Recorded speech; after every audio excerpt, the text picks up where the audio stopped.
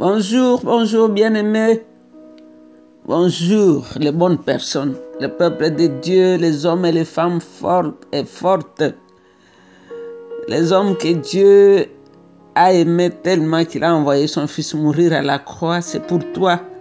Même si tu étais la seule personne sur la terre, Dieu allait venir te sauver.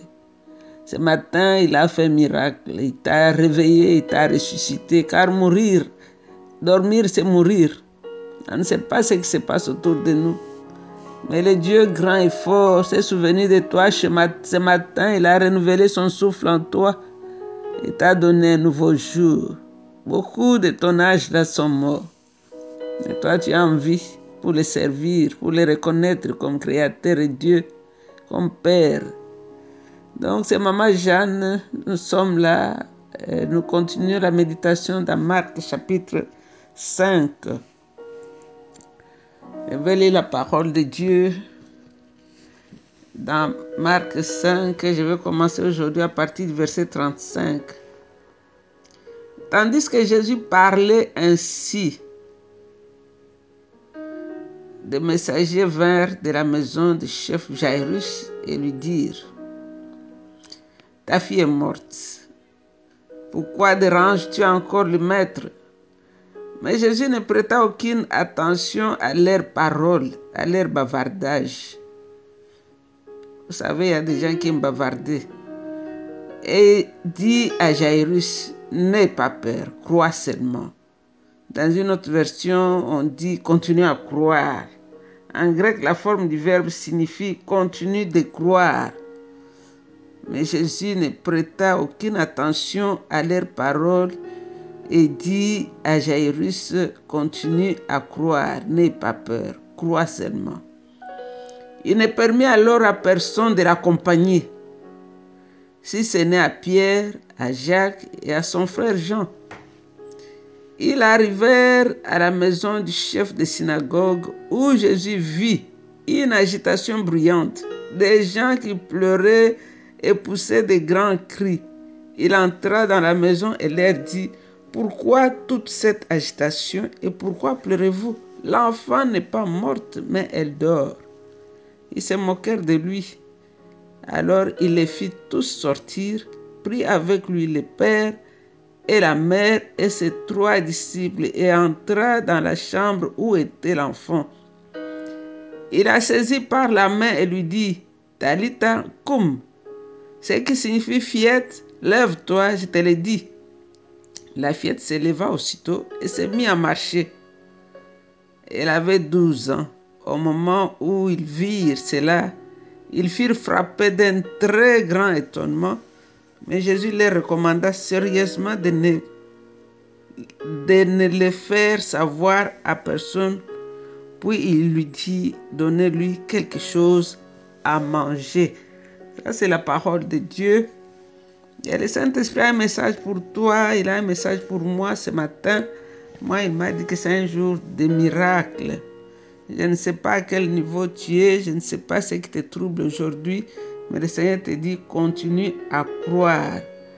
Et cela m'a fait penser à ce petit garçon au bord de l'eau. Il avait fabriqué son petit bateau et il est venu l'essayer sur la rivière. Pendant qu'il avait attaché son bateau à un fil, quelque chose s'est passé. Le fil s'est détaché, le bateau commençait à partir. Le petit était tellement découragé quand il a vu le bateau partir. Il y a un garçon plus grand que lui qui est venu, qui a commencé à jeter les pierres à côté de ce petit bateau qui partait. Et pendant qu'il jetait les pierres, le petit était encore plus découragé. Mais à force de jeter les pierres, il a vu que le petit bateau rentrait jusque là. Le petit a récupéré son bateau, il est parti. Donc c'est pour dire que tout n'est pas fini jusqu'à ce qu'il n'ait dit que c'est fini. Nous avons vu, on nous dit ici que tandis que Jésus parlait, qu'est-ce qu'il parlait? Il disait à la femme qui avait perdu le sang: Ma fille, ta foi t'a guérie. Va en paix et sois délivrée de ton mal. Donc pendant qu'il parlait, pendant qu'il exhortait, il encourageait cette fille, cette femme qui avait reçu sa guérison, sa délivrance et son salut. Voilà qu'au même moment que la femme recevait sa guérison, ainsi que son salut, les messagers vinrent avec la nouvelle de la mort de la fille de Jairus. Au moment où Jésus bâtissait la foi dans le cœur de Jairus à travers tous les miracles qu'il venait de voir. Donc ici, on vient avec une nouvelle contraire pour décourager cet homme qui avait bravé la peur, qui avait bravé la loi pour venir s'agenouiller devant le Créateur. Donc on lui a dit, il n'y a plus de raison d'amener le Sauveur. Alors le Seigneur l'a rassuré. Il a pris Pierre, il a pris Jacques, il a pris Jean. Jairus, nous savons, il avait risqué en venant vers Jésus, car comme chef de synagogue, un juif, il était venu vers Jésus. C'est déjà la preuve qu'il croyait, qu'il avait quand même la foi. Il avait cru quand même que Jésus avait une réponse à son problème. Alors Jésus l'a réconforté. Il lui a dit, continue seulement à croire. Ils ont rencontré une scène de gens qui pleuraient. Qui pleuraient, c'est ce que la Bible nous dit ici. Jésus ne prêta aucune attention à leurs paroles. Il dit à Jairus, n'aie pas peur, continue à croire. Alors il n'a pas permis aux autres faiseurs du bruit, tous ces gens négatifs. Vous savez, quand vous avez votre problème, vous voulez la prière, vous voulez que Dieu intervienne, évite d'en parler aux gens qui vont vous décourager, qui vont vous dire, oh non, ça là, moi j'ai connu une personne qui a eu les mêmes problèmes. Non, non, il faut éviter les gens qui amènent les nouvelles contraires, les paroles négatives. Ça te vole la foi dans ton cœur, dans ton esprit. Ici, le Seigneur a pris les amis proches, son petit cadre, Pierre, Jacques et son frère Jean. Et quand ils sont arrivés chez Jairus, ils ont trouvé une scène terrible là-bas. Des gens qui pleuraient en poussant des grands cris.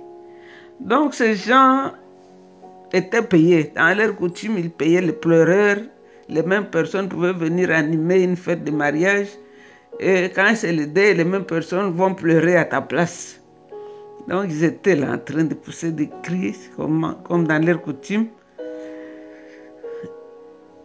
Donc une personne comme Jairus, qui était un grand, son rang social le permettait, il avait peut-être loué ou pris plusieurs groupes de pleureurs et de pleureuses parce qu'il savait que sa fille n'allait pas survivre. Donc les dés étaient déjà préparés. Ces gens-là étaient déjà là. Ils ont commencé à faire leur travail. Pour eux, c'était un travail. Ils attendaient leur salaire. Donc le verset 39 au verset 42, la Bible nous dit ceci. Ils arrivèrent à la maison de Jairus, le chef de synagogue, où les gens pleuraient. Jésus dit, pourquoi toute cette agitation? L'enfant n'est pas morte, mais elle dort. Donc, quand Jésus est entré dans la maison, il a dit, pourquoi pleurez-vous? L'enfant n'est pas mort, mais elle dort. Quand Jésus les rassura que l'enfant n'était pas mort, mais elle dormait, leurs larmes tournèrent en moquerie. Vous voyez l'hypocrisie? Les mêmes personnes qui pleuraient maintenant se mettent à rire. Ils se mirent à se moquer de Jésus. Alors Jésus n'a pas voulu amener les moqueurs là, les décourageurs. Il a dit de les faire sortir. Il a pris avec lui seulement la famille de l'enfant direct vers l'enfant qui était mort. Il a pris la main de l'enfant et lui a dit en araméen, qui était la langue qui était parlée par les Juifs au temps de Jésus. Il a dit, Talita koum. Fillette, lève-toi, je te le dis. Immédiatement, la fillette de 12 ans se leva et s'est mise à marcher. Même si cet enfant n'était pas mort, comme les gens là, il y a certains étudiants de la Bible disent que l'enfant était dans un coma profond. Mais pourquoi la fillette là n'était pas levée avant que Jésus n'arrive pour commencer à marcher? C'est seulement quand le Seigneur a parlé que l'enfant s'est levé, il a commencé tout de suite directement à marcher. Et on nous dit que tous ceux qui étaient là étaient étonnés et sûrement remplis de joie. Les pleureurs ont changé leur chanson en célébration. Ils ont commencé à célébrer. Et qui avaient dit qu'ils s'étaient moqués parce qu'ils se disaient que non, l'enfant était mort. Mais ils ne savaient pas que Jairus, lui, il avait eu la grâce de voir un miracle avant de venir et que sa foi était équipée. Donc, après le départ des pleureurs, Jésus a ramené l'enfant à la vie. Jésus avait déjà exercé le pouvoir sur les démons, sur les malades, sur le vent. C'est ce que nous avons vu au début de ce chapitre. Nous le voyons qu'il exerce aussi le pouvoir sur la mort. C'est-à-dire tous ceux qui meurent en Christ. Comme dans 1 Thessaloniciens nous dit, ils dorment et ils seront ressuscités. Quand le premier son de la trompette va sonner, les morts en Christ vont ressusciter les premiers. Le verset 43 nous dit, mais Jésus leur recommanda sévèrement de ne le faire savoir à personne. Et puis il leur dit, donnez à manger à l'enfant. Jésus ne veut pas qu'on fasse la publicité pour lui. Jésus a recommandé qu'on ne puisse pas faire savoir ces miracles. Jésus n'était pas intéressé à la publicité. Jésus n'était pas intéressé aux acclamations de masse. Ce qui intéressait Jésus, c'était le chemin vers la croix qui le préoccupait. Si cette fille était morte comme nous l'avons vu, parce que Luc 8, 53 nous confirme, et Luc précise que l'esprit de l'enfant revint en elle. Ce qui signifie que l'esprit de l'enfant était parti, ou l'enfant était mort. Donc ici, ce chapitre illustre la puissance de Jésus sur les démons, sur la maladie et sur la mort. Comme je disais, il y a beaucoup d'étudiants de la Bible qui ne croient pas qu'elle était morte. Jésus dit, parce que Jésus a dit l'enfant dort, mais il avait parlé aussi de Lazare en disant que Lazare dort. Et pourtant Lazare était mort depuis plusieurs jours. Alors, il y en a qui disent que l'enfant était en coma profond. Donc Jésus pouvait juste facilement la réveiller ou la ressusciter. Quel que soit le cas, mort ou vivant, nous savons que Jésus a le pouvoir et la puissance sur les démons, sur la nature et sur la mort même. Alors, la toute dernière phrase où il dit « Donnez-lui quelque chose à manger », cela nous interpelle. Cela nous interpelle. Qu'est-ce que cela peut être? C'est-à-dire que dans le ministère, dans le travail de Dieu, cela est considéré comme faire un suivi. Quand tu as gagné quelqu'un au Seigneur, ne le laisse pas là-bas. Son âme est vide. Donne-lui à manger. Les âmes qui ont reçu la nouvelle naissance est encore vide. Il faut mettre la nourriture là-dedans. C'est comme ça que l'âme va transmettre à l'esprit cette nourriture-là et l'esprit va grandir, devenir fort. Donc, tu donnes Jésus à quelqu'un, sois sûr que tu lui donnes aussi à manger avec. Ici, nous voyons aussi que les disciples doivent manifester de l'amour pour se mettre en nourrissant ses brebis. Le Seigneur a dit à ses disciples, à Jean, à Pierre, m'aimes-tu? Quand Pierre a dit oui, il a dit, nourris mes brebis. Donc la seule façon que nous pouvons manifester de l'amour à Jésus, c'est en nourrissant les brebis qu'il nous a confiées. Moi, je suis en train de nourrir en vous envoyant cette parole. Toi aussi, envoie-la à quelqu'un. Nous sommes ensemble. Envoie cette parole à quelqu'un. Nourris quelqu'un de cette parole. Tu ne sais pas, quelqu'un qui était découragé sera encouragé par ce message. Quelqu'un à qui on a dit qu'il n'y a plus d'espoir, ton enfant va mourir, va avoir la force de continuer à croire. Quelqu'un que le médecin a découragé en disant il n'y a plus rien. Cette parole peut l'encourager. Aujourd'hui, c'est un jour de victoire, un jour de miracle. Envoie cette parole. Quelqu'un dans une situation difficile, le Saint-Esprit va le toucher. La vie va revenir. Comme chez la femme qui perdait le sang, comme chez la fille de Jairus, nous proclamons la vie. Que la vie revienne. Père, merci pour ce que tu fais. Merci pour nous avoir réveillés ce matin. Merci pour nous avoir ressuscités ce matin. Merci pour avoir renouvelé le souffle de vie en nous ce matin. Merci pour nous avoir encore encouragés ce matin. Tu es Dieu qui n'a point de pareil à toi, Seigneur Jésus. Toi le commencement, toi la fin de toutes choses. Nous te rendons toute la louange et toute l'adoration. Tu es le Seigneur. Tu es Dieu, il n'y en a point comme toi. L'agneau qui a été immolé, c'est toi, Jésus. Tu as pris le livre de la main de celui qui était sur le trône et tu en as brisé le sceau. Tu nous as acquis une rédemption éternellement éternelle. Toi, l'agneau de Dieu sans tache, l'agneau qui vit au ciel. Le lion et l'agneau en même temps, nous t'adorons ce matin. Tu es la source intarissable de l'eau vive. C'est ce que tu avais dit à la femme samaritaine. L'eau que je vais te donner, des sources vont jaillir de toi. Car l'eau que tu vas lui donner, c'est une eau qui coule, ce n'est pas un puits. Le puits peut tarir, mais la source jamais. Et toi, tu es cette source intarissable de l'eau vive. Voilà pourquoi mon âme t'adore ce matin, car tu es unique dans ton genre. Tu es le parfum de nard, de safran.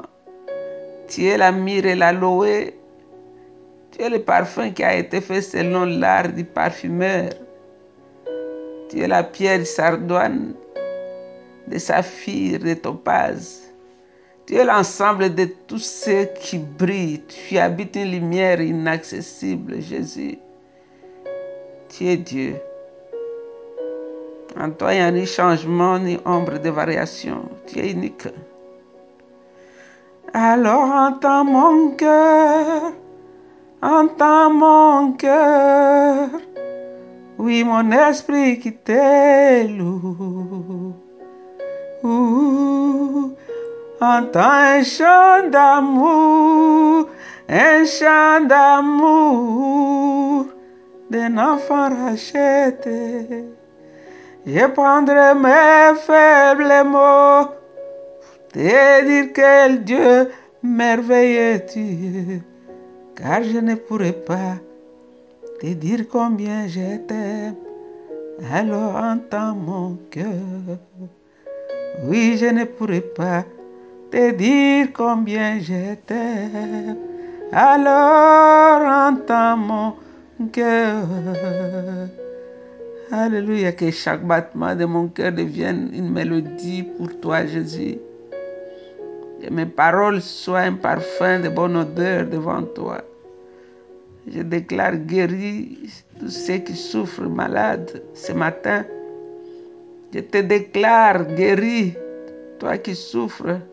Continue à croire. C'est ce qu'il a dit à Jairus. Toi aussi ce matin, je te dis, continue à croire.